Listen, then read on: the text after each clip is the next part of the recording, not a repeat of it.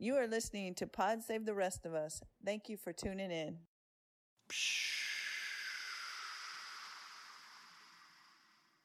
Easy going, easy come. Where'd you get your info from? I found mine on Reuters. Fact-checked by 3 sources that were fact-checked for biases and are equal opportunity employers. Well, didn't you make a fool of me between the peas and brisket and your sister?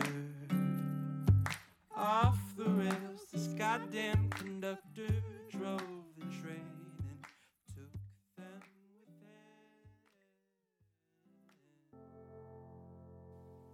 Welcome to our Solid Ally series. Throughout this series, we will discuss ways we can all be better citizens for one another. In a shared humanity, we can accept and acknowledge systematic racism has been riddled throughout our American history. And we can learn and listen from others about this problematic history.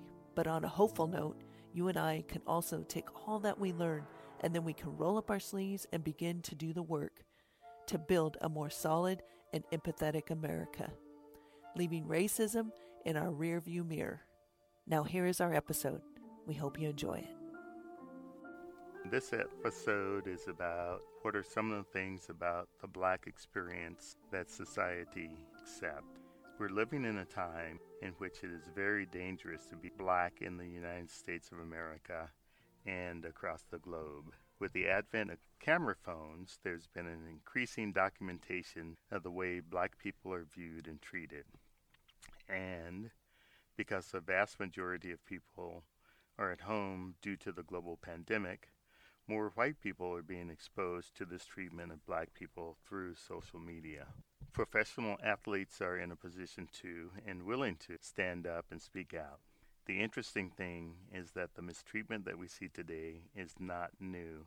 This has been happening since the birth of this country. The only difference now is the level of documentation. I personally have spent decades watching Black men, women, and children die at the hands of the police, and has made me angry, sad, frustrated, and tired. I'm sick and tired of being sick and tired. Jamil Smith, a senior writer at Rolling Stone, read from an essay that he wrote at the New Republic more than 5 years ago titled, "What Does Seeing Black Men Die Do for You?" In it, he writes, "It seems sickly fitting that those killed by police today are no longer transformed into the anointed or the condemned, but, thanks to more advanced and available technology, they become hashtags. With a flood of more videotaped killings, a hashtag seems a brutally meager epitaph, a mere declaration that a victim of police violence was once alive, human, and didn't merit having her or his life stolen. Unfortunately, the increased visibility of trauma and death at the hands of cops isn't doing as much as it should be. The legacy of our increased exposure to Black death has merely been the deadening of our collective senses." How did we get here? We got here initially because of slavery and the impact that it had physically, mentally, and the impact on families. Breaking families apart, forbidding traditions, forbidding language, forbidding religion. Education was illegal. There was an inability to own property, and Blacks couldn't vote. We also got here because of the impact of Jim Crow, segregation, and sharecropping. Another element in this was redlining. A very powerful element has been the impact of the criminal justice system and prisons. And media has had an impact in shaping and perpetuating the negative Black stereotypes. Also, there's been an impact generated because of white flight and gentrification. Today we're going to hear from Cherri Allison, who is an attorney who grew up in Oakland, attended Santa Clara University School of Law, also attended UC Berkeley, and has experience working as the executive director of the Family Violence Law Center. She was also a board member of the ACLU of Northern California. She was the director of programs for the Alameda County Bar Association and an assistant dean at Hill Business College. I think that we're all going to enjoy the conversation that we will have today. How are you this morning? I'm doing pretty good for a cold and chilly and smoky Saturday morning. I know, but the day is going to get better. I do believe. I guess I have to believe that, right? Right. Keep hope alive. Yeah, exactly. So, Cherri, thanks for making the time to sit down and talk with me today. What's your background? Who is Cherri Allison? Lawyer by trade. I've worked in the field of domestic violence for about 40 years, and before that I practiced family law for a number of years. Mm-hmm. And now I'm retired. What I've noticed over the past few years, that news coverage seems to indicate that what we're seeing and experiencing in terms of Black men, women, and children being shot and killed by the police is something new, that the police are being called on Black people working, studying, cleaning their car, etc. And again, the media is portraying this as something new. Can you tie these events to times before the present day? Yes. Just growing up, I'm born and raised in Oakland, California, and just growing up there always has been a history of conflict between the African American community and the police department. The police department has never been, in my opinion, protect and serve. Just, growing up in the 60s and stuff, there were, famous cases out of Oakland about police and police brutality towards the Black community, particularly the Oakland Riders case. It was just, everybody knew it. This is the thing to do, and beware of the police. And the Oakland Riders were a group of police officers who were targeting people of color. Exactly. And, Oakland, it was mainly Black people. So this was something that's been going on for a number of years, not something new. I think that we could reflect back to the 60s and even before that. Right. During the 60s is when we kind of started to mobilize and protest. But, it's been happening, when Black people, the majority of them first migrated from the South to Oakland and the Bay Area. They came here for jobs, mainly working at the Naval Air Station and places like that. So it's always been that tension. And I'm not saying that every single police officer, but in general, the police as a whole just weren't friends of the African American community. So my take on it is it seems like we live in two different realities. There's the reality that the majority population lives in. That's the white majority lives in. And there's the reality that the African American and the Black population lives in. And although we exist in the same physical space, how we experience that space is really different. And for me, one case that comes to mind really vividly is from back in 2016. And I don't know if you remember, but there was this brother named Charles Kinsey, and he worked with autistic young adults.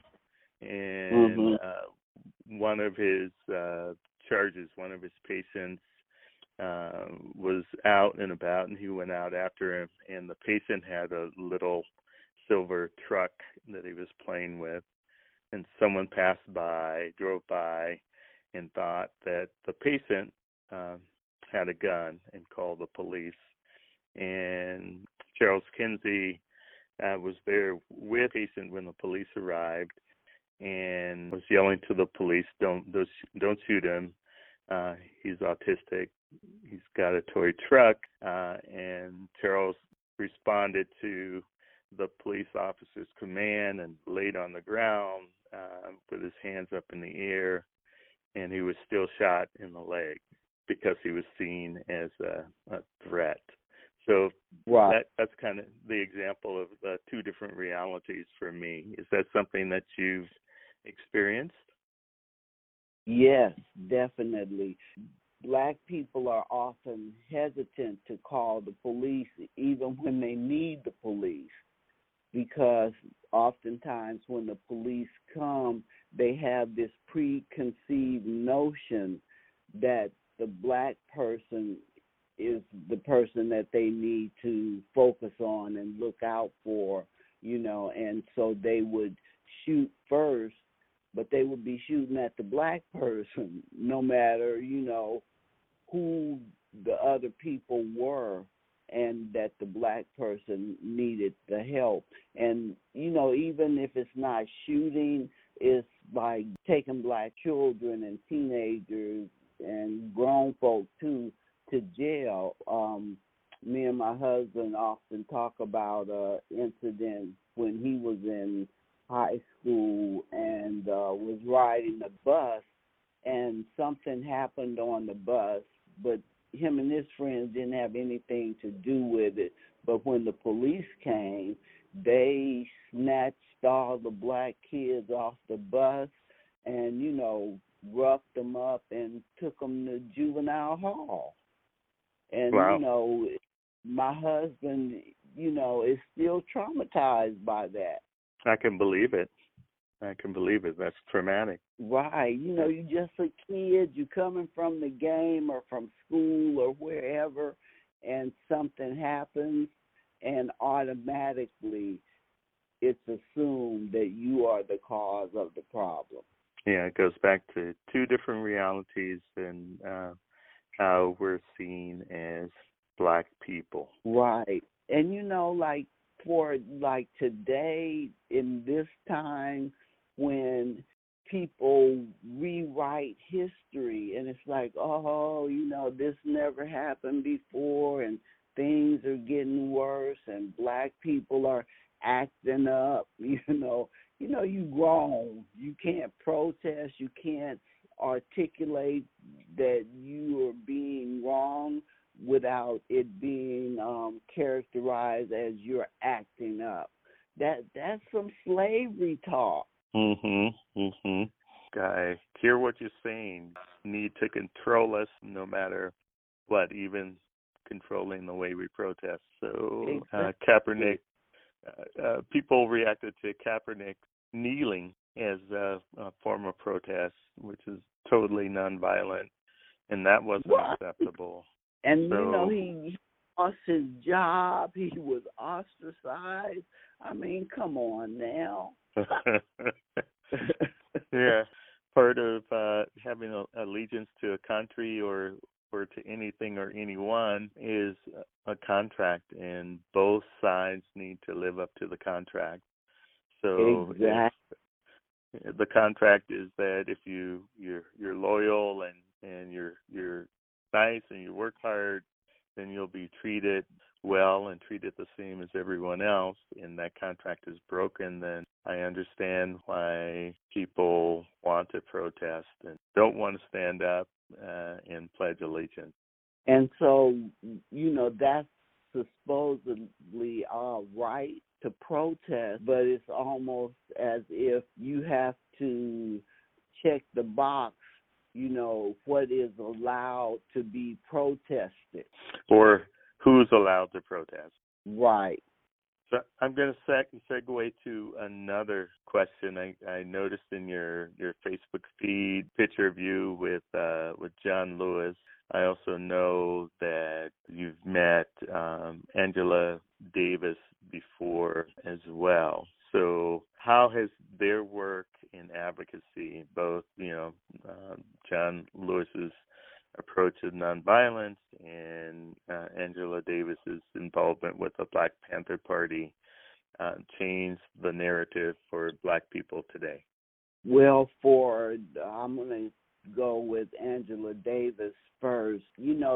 Just for a woman and a Black woman to stand up like that and show no fear, it's like, no, I'm not going to let you back me down. But not just to be like radical and say, I'm not standing for this, but to also be doing positive things in the community. Like my sister-in-law worked for the free breakfast program that the Panthers were doing. And when I was in junior college at Merritt, we had a protest, with the Panthers, and we took over Merritt College, and we were pretty radical in those days. But, just to make a stand, like, no, you can't keep treating us like this.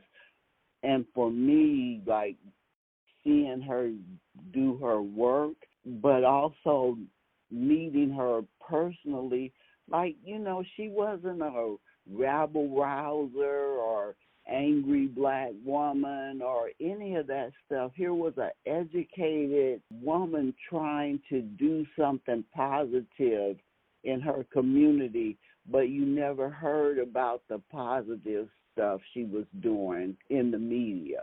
Right. It was just a portrayal of, like you said, rabble-rouser, this Black revolutionary, someone who's upsetting the system. Right. And anybody is revolutionary when they don't go along with what the system says, who they should be and how they should look and act. You're branded a revolutionary. Mm-hmm. You're not going along with the status quo. Exactly. And when I met John Lewis, oh my God, you know how some people come into the room and they don't have to say anything, just their presence and their spirit is overwhelming. And when I met him, he gave me a hug and I started crying. You could feel the power of his love for humanity. It really is like words can't express his love and the love that he poured out to his fellow human beings. It helped me to calm down some and be more reflective before I acted. And it was him and the other person that I met that had that effect on me was the Dalai Lama. I went to an event where he was speaking, and it was like about 150 people in the room, but you could just feel his presence and the love that he exuded for everybody. It's powerful. Yeah, so those two men helped me to remember, my humanity and to focus on that instead of my anger and hostility. So you have to correct me if I'm wrong, Cherri, but what I'm taking away from what you're saying is that you need both of those sides. You need a Martin, but you need a Malcolm. You need a John Lewis, but you also need an Angela Davis because you do need spark that fire to keep the protest alive and keep pushing forward, but you also need that kind of introspection and that love of humanity to keep yourself human and not going to the other side. Right. I know when we talked the other day, we talked about how we're angry and frustrated in the ultimate point that we're just tired. How are you feeling these days? Well, I'm feeling better now that I don't have to go into work every day. And I try to find something to do that brings me pleasure, which, you know, is like I love reading. So, you know, I'm often looking for like new and interesting books that don't have anything to do with revolution and protest and all of that kind of stuff. So right. I just come into my office, which is like a really sacred space for me, and I have all the things that I love in here, and it just really brings me a lot of peace and helps me stay calm and level. And the other thing that helps me tremendously is playing with my great-grandkids. So that's good advice for everybody out there, that you need to step away every now and then to keep your sanity. Yeah, right, because you'll really become despondent. And like for me, 70 years old, and, you know, been on the battlefield all this long time and thinking, you know, we did this, you know, we've overcome this. Now let's join together as humans and tackle some of the other big issues in the world, and to find out, oh no, I'm back at square one. It's like playing chutes and ladders. Right, yeah. We're still trying. You know, you almost make it to the top, and then you get on that chute, and it sends you right back down to square one. Yeah, we're still fighting for voting rights. I know. Isn't that amazing? Oh, my goodness. I cannot believe that. It's so sad. We fighting for the right to vote. So I have another question for you, Cherri.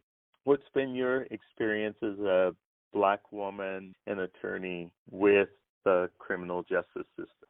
Well, that's been quite an experience, I must say, because for most of my career, I've been outside of the criminal justice system, talking shit and, you know, taking names, you know, just a rabble-rouser, and, just, you know, causing a lot of trouble and agitation. So when I started working for the district attorney's office, oh, my goodness, first of all, like, all my peeps was like, what the, what's wrong with you? Why are you doing that? Have you lost your mind? Well, two things that helped me make that decision was, and I'm sure you are aware of this, most of my career I've spent working in nonprofits, but nonprofits don't treat their employees right in terms of compensation and benefits, and it's like, you know, indentured servitude. So I didn't have any, you know, pension or anything. So when, you know, getting towards 60, I'm thinking, well, you know, when I retire, I'm going to have that $259 a month in Social Security. And it ain't like I'm living large, but I'm living a little larger than that. So I was saying, okay, if I work for the DA, you know, decent salary, but I get pension benefits. So that was one of the reasons that I, you know, chose to do that. And then I was also thinking, we got to have somebody working from the inside. You know, we all can't be on the outside throwing stones and stuff. We have to have some people working on the inside to help institute some of these changes or bring new perspectives. But it definitely was not as easy as I thought it would be, because the system, oh my goodness, I just never realized that it was so compartmentalized. Mm-hmm. Can you say more about that? What was it like? So for me, since I worked at the Justice Center, and I'm used to working in nonprofits, that's how I was working that position. And, I got in trouble because the DA said, you're a DA, and there's protocols and regiments, and these people do this and these people do that, and never the twain shall meet. So that was really, really surprising. And some of the things that I tried to implement were, also like us really talking to each other and really talking to the other nonprofits and seeing where we were alike and where we were different, and if we could, make some strides to be operating in the same manner in terms of how we treated clients. And the DA's office, it's a political institution, and then the DA being an elected official, and so all of that stuff plays into how the office is run. I know in your role you primarily focused on victims of domestic violence. Were you ever exposed to the defendant's side and how the DA's office and the criminal justice system treated those people? And if so, how did it look in terms of the difference between the treatment of someone who was white versus someone who was black? Well, yeah, I did work a little bit. I didn't work with defendants, but whatever group this was that we were in, and we were working with the public defender and really looking at how defendants were treated and if they were treated differently, black and white. And the truth of the matter is, we didn't really do a scientific study, but right. They were treated different. They were treated different. Yeah, typically black defendant will receive longer and harsher sentencing, so more jail time in a more restrictive or tougher. White people do jail time, black people do prison. There's a difference. It often appeared to me that, black people, they bring up, everything they did since they were 6, looking at this is a bad person that needs to be punished. And often white people are looked at, this is a person that's gone through a lot and they need to be helped. They need assistance in overcoming some of the hardships that they've gone through.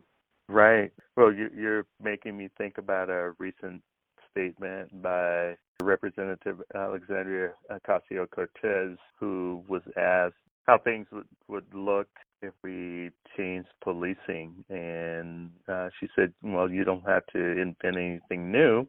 You just fund black neighborhoods and neighborhoods of color like you do white neighborhoods. Right. Those neighborhoods don't have increased policing. They have increased resources. And when kids get in trouble in a white neighborhood, everything is done possibly to prevent them being involved in the criminal justice system. And the converse is true in a black neighborhood, and that is that everything is done possible to get them into the criminal justice system. Exactly. So do you have other ideas about what we can do to to make a difference in this current climate? Yes, one of the things that we could do is something like you and I are doing right now, but maybe with more people involved, because just to have a conversation means a lot, because oftentimes you think that you're alone and you're the only person that feels this way, and to talk and hear other people that have similar experiences and how it impacts them helps you to remain strong. I like that. One thing that we have to do, we have to connect with the young people. So whatever kind of meetings, circles, conversations, whatever we do, we have to involve the young people. Because you know how your grandmother passed on those stories?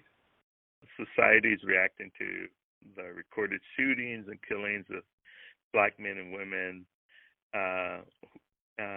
by peacefully protesting. And some of those protests have been infiltrated by militia and white supremacist agitators, resulting in looting and destruction. And then recently in Kenosha, Wisconsin, one of those young infiltrators shot three people and killed two of them, and then kind of calmly walked past the police and with drove the back rifle to his house with the rifle over his shoulder, with the protesters yelling that this guy had just killed two people. But the media has painted the entire protest and all of the protesters as violent. Can you tell me your take on this? It's the same old song sung on a different day. Protesters, to me, especially Black protesters and people of color, they always have somebody in their midst that's trying to stir up stuff so that the protest, whatever message they're trying to get across, is lost. And then the narrative that the media picks up and people are talking about is like how these, they're just destroying property. If any kind of white businesses get their windows broken, and then if it's in the African-American community, it's like, why do they always tear up their own stuff? And let's talk about the issue. Stuff been getting torn up forever. These are not the first protests and riots. When the spotlight is off, then we don't talk about the problem anymore. And that's why 400 years later, we're still having these conversations, Right. It gets tiring, but we can't stop because we all have daughters and sons and cousins and, mothers and aunties and uncles that are living in this. And so people like me and you and your daughter, we have an obligation to keep the dialogue going. We don't have the luxury of getting tired. Yes. And one of the things that I think about is the slaves that had to work in the field, clean the house, and raise their families with nothing. They didn't get tired. Right. Yes. My daughter made some gumbo the other day. It was delicious. But, gumbo, that's like we Black people invented that because that was like all the scraps that nobody else wanted. And we took it and turned it into a delicacy. And so that's what we do. Give me those scraps of cloth. I'm going to make a beautiful quilt. Yes. And that's what has allowed us to survive and thrive. Yeah, you're right. We can't give up. We have to keep pushing. I think every day, about my daughters and my little nieces and nephews and all of the people that are going to come behind us. And we do have to make a better world, a better place for them. And if we give up, what kind of role model are we being? Exactly, because by us putting one foot in front of the other, we're leaving them the template for how to keep on going. And each generation takes that template and makes it their own, like pattern, where you getting fitted for a suit or a dress. You got to take it in a little here and let it out a little there. You still got something to wear. That's a beautiful image. That combined with a gumbo, I like it. We have to ask the kids what do they want to do. We got to listen. What do they want and how do they want it to look? And then let us get in and support them and turn over that baton, pass that baton on. But we need to get with some young folk and people like you and me, and we need to at least start a conversation about what do we want to change and how do we change it. This has been a joy, Cherri, spending time with you, and good to pick your brain and hear your experiences and have a chance to see what life and history has been like for you. So, again, thank you for your time. I really appreciate it. You're quite welcome. Okay, Cherri, I'm going to say goodbye, and thanks again for your time. Okay, take care. Bye.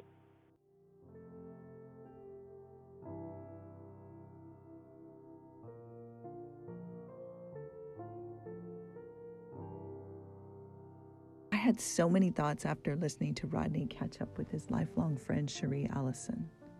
I'm reminded that when we are young, we sprint everywhere. We're in such a hurry to do everything and do it right now. We really believe that we could do it all. Do you remember that?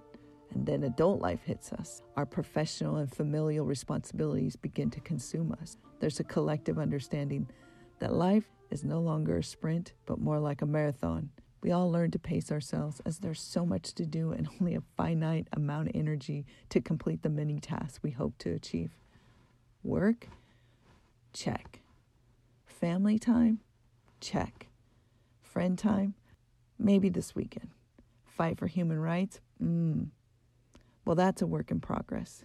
Most of us plod along doing our fair share to keep our family content and to do no harm in the world. When we get a chance to hold the door for someone or attend a peaceful protest, we seize these opportunities and begin to realize that life really has become a marathon. And then what seems in a blink of an eye, our children begin to leave the nest and we become empty nesters. And we find more time to be contemplated. We realize that our energy is beginning to wane, but the hope to create world peace, while that's still ever important. Most of us continue to be engaged and to do our part to make the world a better place, but we understand that it's time to pass the baton. You heard Rodney and Cherri talk about this. They, as Black retirees, have been in the fight, and really they didn't have a choice. As people of color, they always knew they had to fight for their very existence. Cherri fought to demand human rights as an attorney. She met with Dr. John Lewis, and she used his inspiration to further propel her to do more and to be more. Cherri also met with Dr. Angela Davis, who encouraged Cherri to never settle for societal norms, but instead to create her own, and by doing so, she empowers others. This notion reminds me of Coach Ed's favorite quote. It reads, "Our deepest fear is that we are powerful beyond measure. It is our light, not our darkness, that most frightens us." We ask ourselves, who am I to be brilliant, gorgeous, talented, fabulous? Actually, who are you not to be? You playing small doesn't serve the world. This interview, I hope, reminds you that time is indeed finite, and we must use all our power to be the person our young self was rushing so ambitiously to become. the person who indeed can do it all. Do you remember that person? The person who is going to cure cancer and create world peace. As we go through life, we must always remember that we have to work together across generations, and when it is time, just as Cherri Allison mentioned, we must be ready to pass the baton and beckon the help of the youth, because life in the end is a relay race. Everyone is equally important. We hope our words have sparked at least one aha moment, and that you will help us to keep this powerful human rights movement going.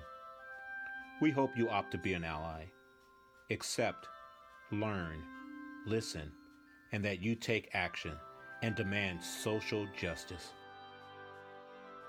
And now, as I close out this episode, I want to remind you all to stand out, be a solid ally, and to purchase your Solid Lotion Bar Justice products. Remember, all proceeds are being donated to organizations fighting racial injustice. So visit www.solidlotionbar.com and order your Justice Lotion Bar today. And lastly, I'm pleading with you, Louisville, Kentucky's judicial system, arrest the criminals who murdered Breonna Taylor. Pod Save the Rest of Us listeners, thank you for tuning in and becoming a solid ally.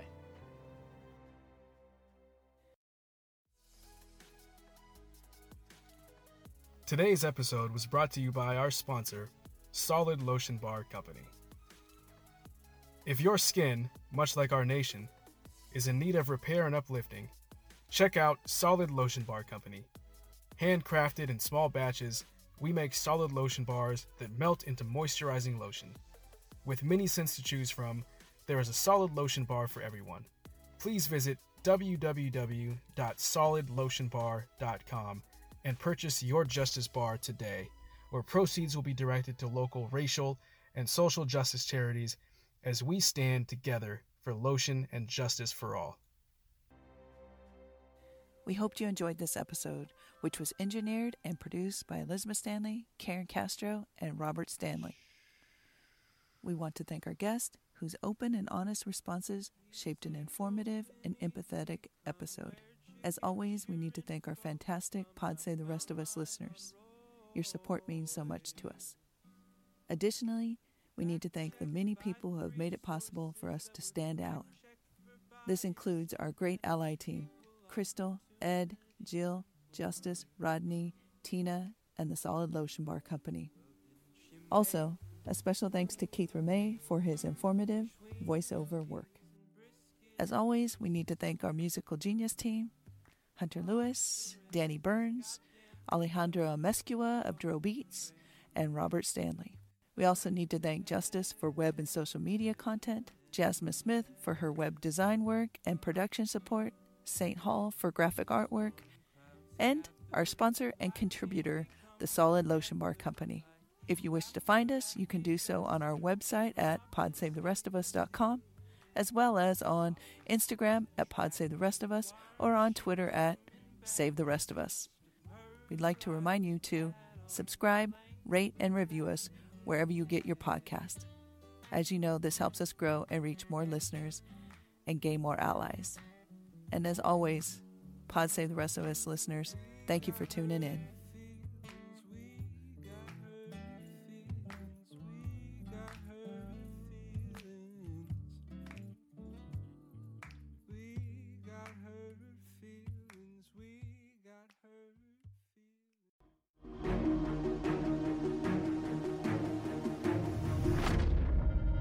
Kept in shackles.